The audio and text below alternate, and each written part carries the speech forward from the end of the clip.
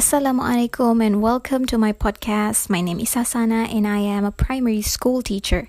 In this podcast, I'm going to talk about anything that I found interesting, and there will be guests or there will be no guests. But first, I'm sorry if the audio quality is not that good because I'm not using any proper equipment to record this podcast. And as you notice, I'm talking in English, but this podcast is not will not be conducted in English fully. I'm going to mix a little bit of English and Malay, and I'm just practicing English because I'm a sole believer that when you are learning something, you have to practice it. This podcast is called Kata Podcast. It's actually a word cat plus a letter A. In Malay, we pronounce it as chata, but it will be weird if I pronounce it as kata in English. It sounds like an Englishman speaks Malay, so I decided to pronounce it as kata, like Malay pronunciation, but with English spelling remained.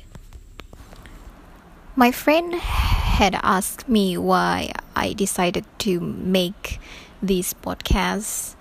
I am actually a very shy person. I don't talk a lot to people, and I think all my vocabs are wasted. So by any means, I need to find any ways to talk to people. But in real life, talking to people is really hard, if you know what I mean. So this is just one of many ways, in my opinion, to help me practicing talking and conversing. Either it is in English or in Malay. So it's like killing two birds with one stone. And the second reason is I actually want to help my friends to voice their own opinions, and I want them to be more open and more conscious of their own thoughts. So, and for today's episode, I'm going to call my best friend, Fatina Fa from Keningau. And we're going to talk about what you are reading now. Assalamualaikum Fatina, how are you today? Waalaikumsalam, sehat. Okay, kau tengah buat apa sekarang? Aku tengah baru habis makan sarapan. Soal duduk sini je. Kau di sekolah kan ni? Ya, di sekolah. Nanti jam 9 ni, bentar lagi aku keluar sebab ada taklimat. So we have berapa minit saja lagi. Oh, ada taklimat. Pukul berapa tu? Pukul 9. Okay. So we have 23 minutes. Okay, saya akan pendekkan sedikit kita punya temu bual hari ni. So without further ado, what are your current read? Apa yang kau tengah baca sekarang? Saya baca buku Guru ID dari Andrea Hirata. Okay. Dari Andrea Hirata, penulis Indonesia. Ya, penulis Indonesia. Okey. Tajuknya Guru Aini.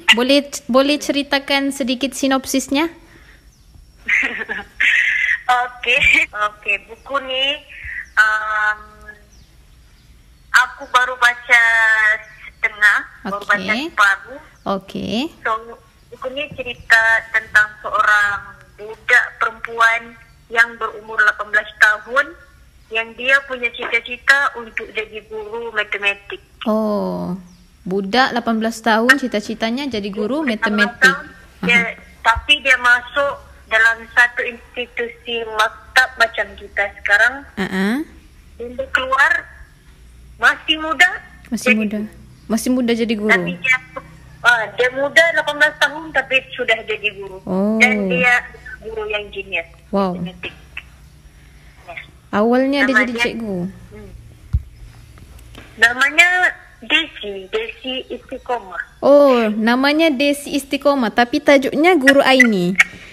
Ya, Guru Aini. Okey, jadi kenapa nama nama buku ni boleh jadi Guru Aini sedangkan dia punya watak Desi? Itulah tu. Dalam kan saya baru baca separuh daripada buku ni, tapi apa yang aku baca pada yang babak seterusnya, dia punya tajuk seterusnya yang ada seorang murid tu bernama Aini. Dan saya mungkin buku ni berkaitan dengan budak tu sebab budak ni nama dia Aini. Dia di kelas SD tahun 6. SD itu sekolah rendah. Ya, sekolah dasar. Kalau macam di Malaysia ni sekolah rendah lah. Sekolah rendah. Jadi dia sekolah rendah. Tapi dia tidak pandai matematik. Dan asal saja subjek matematik mesti dia akan rasa senang perut. Rasa tidak sedap perut. Sebab dia tidak minat pun subjek. Dia rasa macam dia kurang suka. Nombor tu bermain di kepalanya. Okey. Faham. Okey, untuk pendengar yang tidak mengenali Andrea Hirata, boleh dapat dia sebenarnya seorang penulis yang terkenal jugalah. Kalau pernah tengok filem Laskar Pelangi, filem tu adalah berdasarkan buku dia lah, Andrea Hirata, tajuk yang sama, Laskar Pelangi. Kalau siapa yang biasa baca tulisan penulis ni, Andrea Hirata, dia tidak boleh langkah-langkah ya, sebab Andrea Hirata ni dia suka masukkan banyak watak. Ya. Okey. Fatina, dari segi gaya penulisan Andrea Hirata, apa yang kamu suka?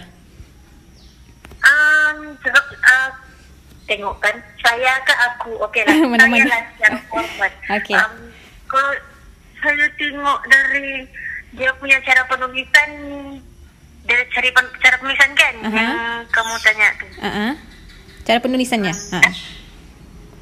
Dia macam boleh seperti endon. Jadi ada agak susah sedikit untuk memahaminya berbanding kamu punya penulisan. Okey. Banyak sangat Indon, istilah Indon. Okey. Dan bahasanya pun kita namanya orang Indon, buku Indon. Bahasanya pun kadang-kadang kita faham, kadang-kadang tak faham lah. Kita faham, kadang-kadang kita tidak faham. Lepas tu kita mau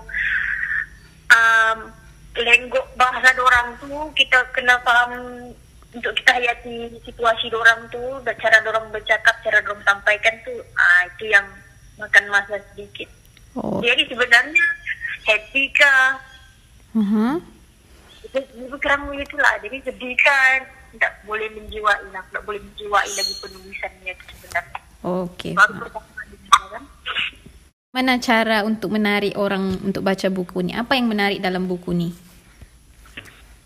Dalam buku ni, Guru Aini, cara aku menarik orang. Iya, maksudnya apa yang menarik tentang buku ni? Apa yang menarik dalam buku tu? Okey, buku tu apa yang boleh aku simpulkan dari aku baca yang baru separuh buku saja ni, sebab dia berkaitan pendidikan. Okey. Berkaitan pendidikan, so semua orang yang sudah, memang tidak semua orang minat jadi guru. Orang yang sudah berada dalam bidang guru tu, mahu tidak mahu, dorang kena hayati dorang punya tugas tu. Sebab pendidikan tu pengorbanan. Pendidikan tu pengorbanan. Pendidikan itu pengorbanan. Apa yang dalam buku tu, kita kena hayati kita punya tugas, profession sebagai seorang pendidik. Okey, berdasarkan apa yang Fatina cerita ni, saya boleh dapat gambaran lah dari mana Guru Aini tu. Mungkin kalau ikut teknik penulisan Andrea Hirata ni, mungkin Aini ni, murid ni akan menjadi seorang guru lah. Dia mula-mulanya dia mungkin tidak minat matematik, tapi selepas berjumpa dengan Guru Desi ni, dia minat kepada matematik dan jadi seorang guru. Kalau siapa yang biasa baca penulisan Andrea Hirata, begitulah cara dia menulis. begitu kan. Okey Fatina, terima kasih atas kesudian menjadi tetamu pada hari ini. InsyaAllah next time I will be calling you again. Okay? Thank you. Okay. Assalamualaikum. Thank you for joining me today, Fatina. Unfortunately, we have to cut it short because Fatina is going to her meeting. So, Fatina has shared her current read, and I think we should find time to read every day, even though it's just news or else. And personally, I am struggling with reading too, especially when I am working. But I think, this is just my opinion, I think if you have set your mind that reading is your favorite thing to do every day, I think it will get easier because you do what you love, right? So that's all for today. Thank you for listening. I'll be updating for a new episode. If you want to be my guest and talking about specific issue or thing, do PM me, or I will leave my Curious Cat account link on description if you have any comment. Until next time, Assalamualaikum.